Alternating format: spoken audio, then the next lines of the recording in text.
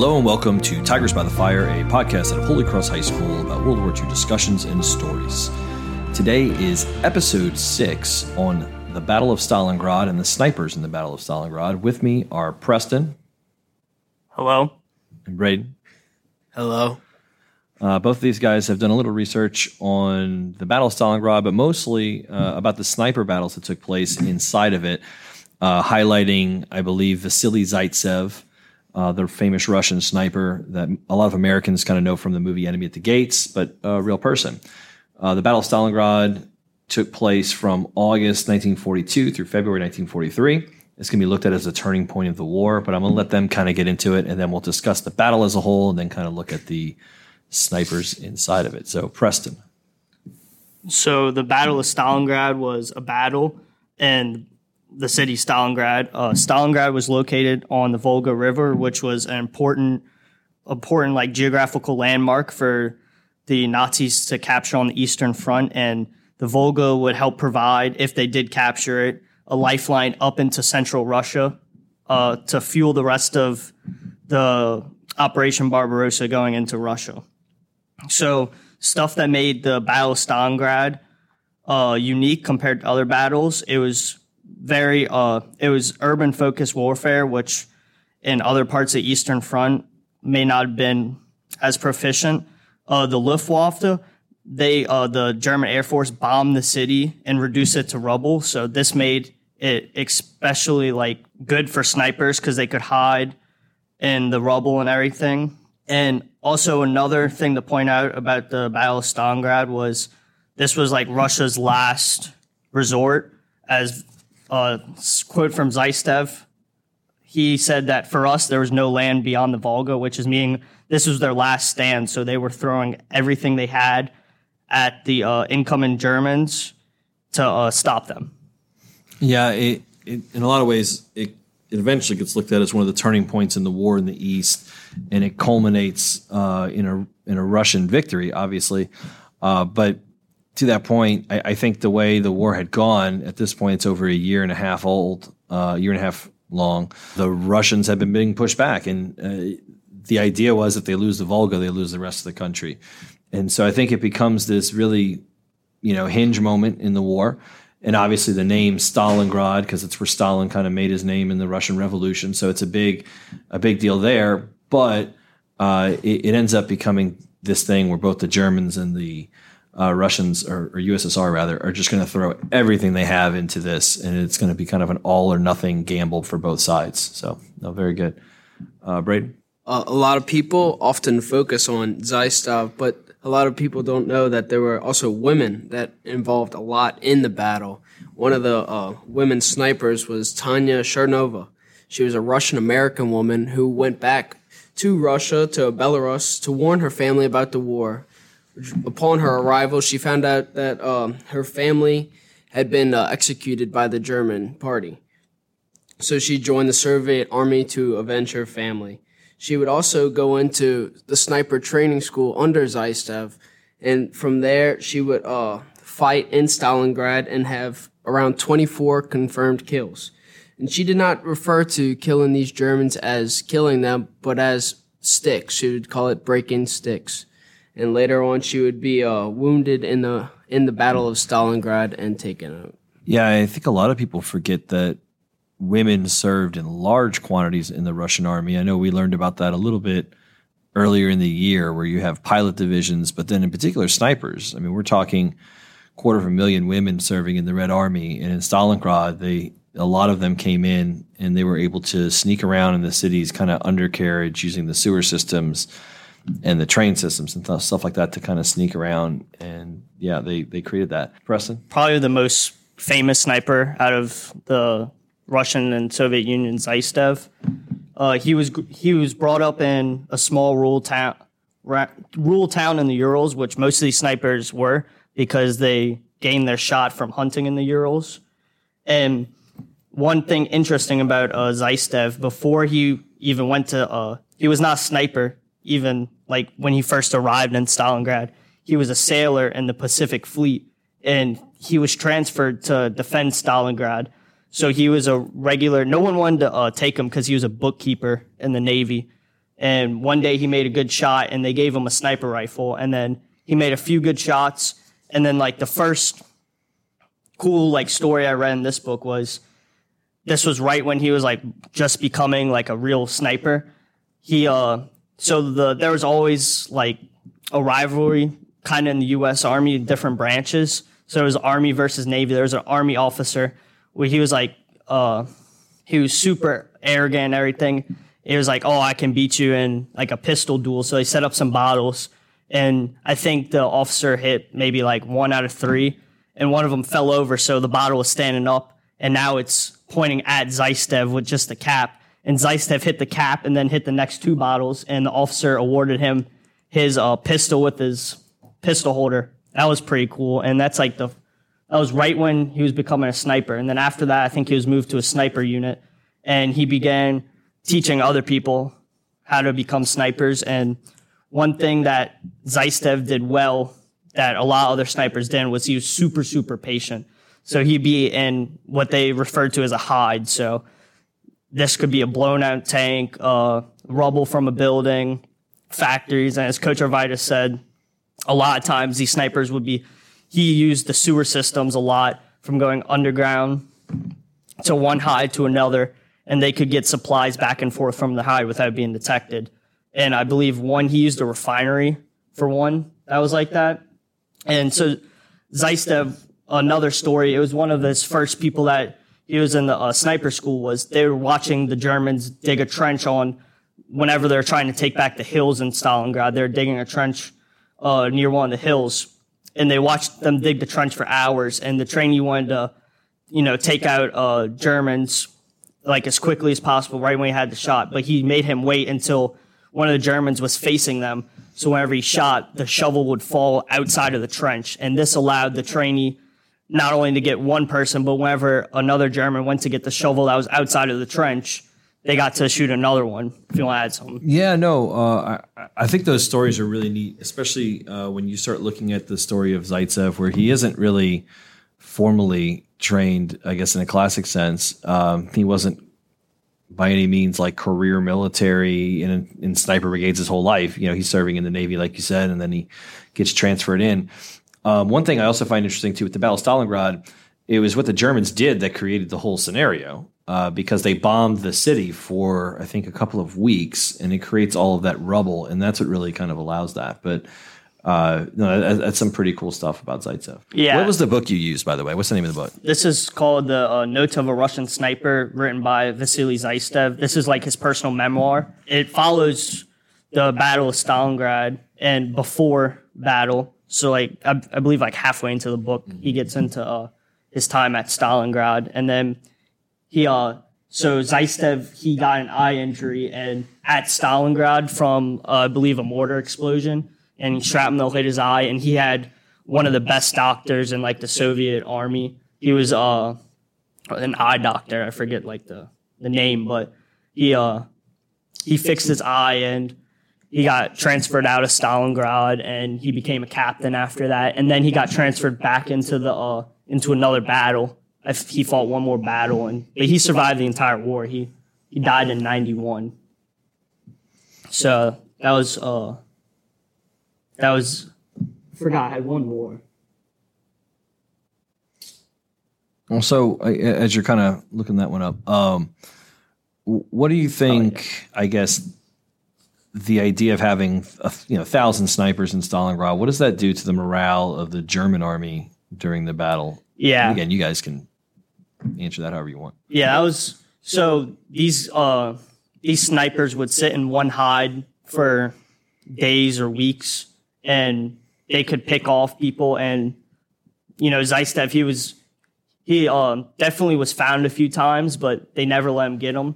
And so Zaystev, whenever he'd go to a new hide, he'd have a notebook, and he'd sit and you'd draw pictures of his surroundings in notebooks, and they would wait for the surroundings to change, and that's when, like, they could see another hide being made or another sniper. And they always had baits, so they'd put helmets on sticks, as you've seen in various World War II movies. They would wait for a Nazi sniper to shoot at the helmet on a stick, And once they did that, they could find out their location, the enemy sniper, and then take them out.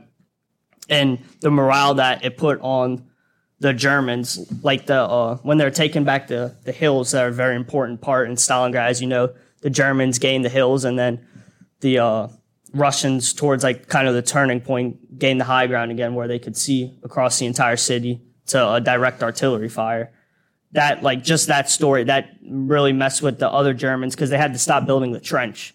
Because every single time someone stick their head out or it started moving again, another person would get picked off. So it definitely slowed down advances. But, I mean, as in Stalingrad, like, some of the big actions in Stalingrad were like these big pushes, but the downtime in between these big, like, just brute force pushes where, like, you have to stay inside, you have to stay underground, or, you know. So, yeah, it definitely took a toll on the morale of the soldiers. Like Preston said, like a lot of the movement were these big pushes, but they had a lot of downtime. And that was really when Russia could find themselves just slowly holding down the German forces and being able to come back with reinforcements so they could turn the war over. And these snipers really helped with slowing down the war because they had to operate in small units, and many of the small units would go throughout the city and be just picked off one by one, and then they would become scared to enter into the streets and out into the open. Yeah, and I think as a military force, after a while, that probably just really gets at the average soldier. I know when you read about German accounts, it talks about them being very fearful and them not wanting to, like you said, go outside during the day because they're the fear of sniper fire. I think that's always a big deal. The battle itself is one of the largest battles in all of human history, especially if you look at casualties. And I think that's something to kind of consider. Talking in terms of like people there, it's over 1 million people on each side, and the casualties, the Soviets lose 1.1 to 1.2 million, depending on the assessment, and the Germans lose close to 700 to 800,000 soldiers, and I think that's a pretty crazy thing to think about. So why was this such a place where both sides decided to just stick it out? Well, we could see with the aftermath of Stalingrad, it just completely throws the Soviets into the offensive. But if Germany wins at Stalingrad, they cut off the Russians from their oil supply. And that's especially important in this war. As we know, oil means everything. We saw that with the campaign in North Africa. That's what North Africa was completely fought over. And if they get across the Volga, if they take control, they control the entire Volga if they win Stalingrad, and they can get up closer to Moscow.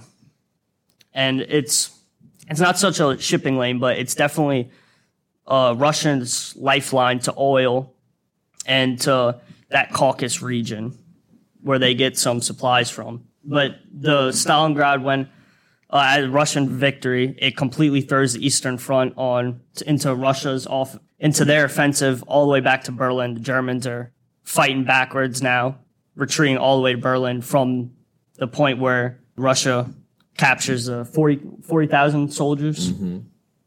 And it's also, it's not the very first time. Is it the first time the Germans take a big loss like that? Well, yeah. Actually, I think it's closer to 90,000 prisoners in the encirclement. But it was the first time that they really lost and were wholesale surrounded. And it's also the first time that they're suffering from a shortage of supplies. They can't reinforce it. You know, Moscow and Leningrad, they were able to reinforce and slowly draw back. Here they get routed. And so that's a big difference. And like you said, it coincides with the North Africa campaign, which we talked about in a different podcast. And that one went poorly, and part of the same reason why it went poorly was because they lost the oil. The Germans couldn't put fuel in their planes. And Stalingrad, the planes didn't matter after a while because it was nothing but rubble. So I think that was good. And you bringing up the fact that it was protecting those southern oil fields, I think that's really important too. A lot of people don't realize how important that oil was, because if they get to those oil fields along the Caspian Sea, Black Sea, it could be very bad for the Russians if they can't fuel the tanks that are going to end up routing the Germans. What else do we have on Zaitsev? I know you had a couple other things. So Zaitsev, his memoirs, the book, it's a great book. It's just pretty much his day-to-day activities, him making hides, sitting in hides for a while, and then his training school, as many of the snipers in Stalingrad, as snipers in war, we love to romanticize them, but like the truth is it wasn't the biggest thing. We saw it in Finland, but they didn't have a dedicated like sniper divisions. They weren't as big, and during the Battle of Stalingrad, they get bigger and bigger and bigger as they realize the importance of them, especially in the morale factor. So Zaistev, he takes a lot of people, and pretty much what he does is he takes them for a few days, and they sit with him, and they pretty much just watch what he does, and he tells them how to do things. And I remember one time they were sitting in a blown out tank. That was one of the popular hides, and they sat in the blown out tank for days on end, just like watching, and they're calling back just troop movements. That's a lot of what snipers do, is just reconnaissance. And they sat in days, but the big thing is getting the supplies to these hides. Like we said, a lot of the movements were underground, but whenever you're sitting in a blown out tank, you're not sitting on top of a basement or a gas line or water line or anything like that. So they were sending pretty much just these like mail boys back to relay information and get supplies. You know, they had to eat, and they had a few times where they ran out of ammo, and having like Nazis surround them, they couldn't get detected. And it was just like, that was a pretty big thing in Stalingrad, where just running supplies, especially across the Volga. Yeah, no, getting supplies across the Volga was really difficult, and then running them across there. And snipers, people don't always realize, they're not always used just to attack enemies, but like you said, to observe positions and relay them back. So that's really important. After the battle, he gets kind of taken out of combat and more or less put into the sniper school, yeah. I want to say. Why do you guys think they pulled him out of combat? One thing was propaganda. So actually at the end of the book, they were interviewing this guy during the battle. They had heard of him back home, and that's one thing that the Russians absolutely lived off was propaganda. It's kind of how they won Stalingrad, was just as soon as these people got off the Volga, it's like, if you lose this, you know, you're going to be living under Germany's rule. So they took him off, and he did interviews. They have an interview in here from just like the propaganda office, newspapers. And like I said, he did get taken off originally from an eye injury. But whenever he was done at Stalingrad, he had 242 confirmed kills, and at least more than 10 of them were snipers, which is like the prize pretty much, because that was the hardest kill to get. And it also was the most effective, other than killing a super high up general. It's killing a sniper or a machine gun position, allowing for the rest of your army to advance.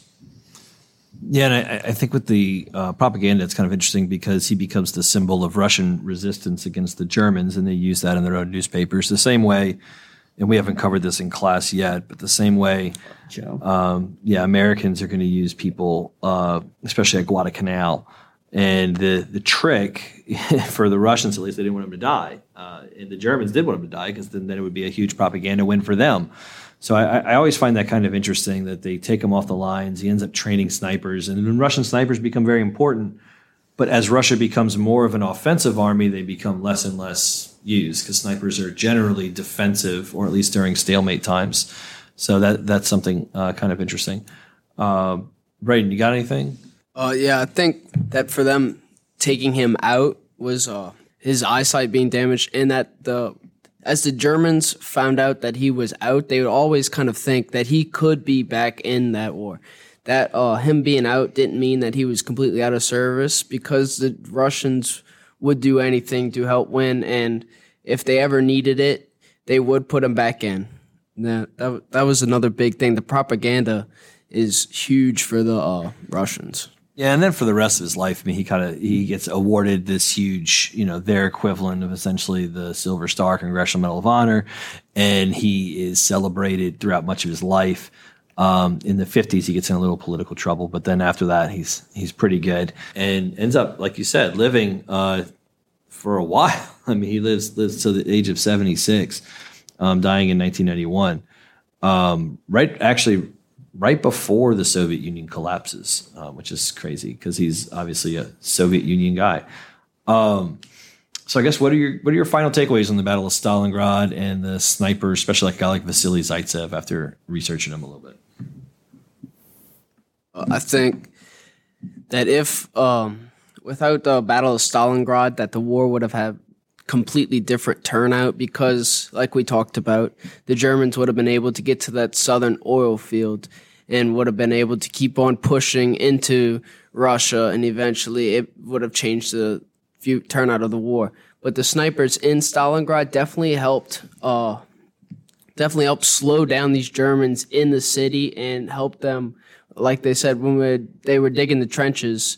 It helped slow them down from digging those trenches, and the Russians were able to come up with reinforcements and be able to cut them off from supplies. The Battle of Stalingrad, it's one of the two most important battles on the Eastern Front, the other one being the Battle of Moscow. The Zaitsev, really cool story. You don't get to see a lot of that. It had to be the perfect environment for him to thrive. You know, this war was fought blitzkrieg, armor, who had the air cover and everything. So it was super cool. One cool story, and the takeaway from Battle of Stalingrad, chain of command. If the chain of command in the German army was different, they might not have been thrown back on the defensive so hard.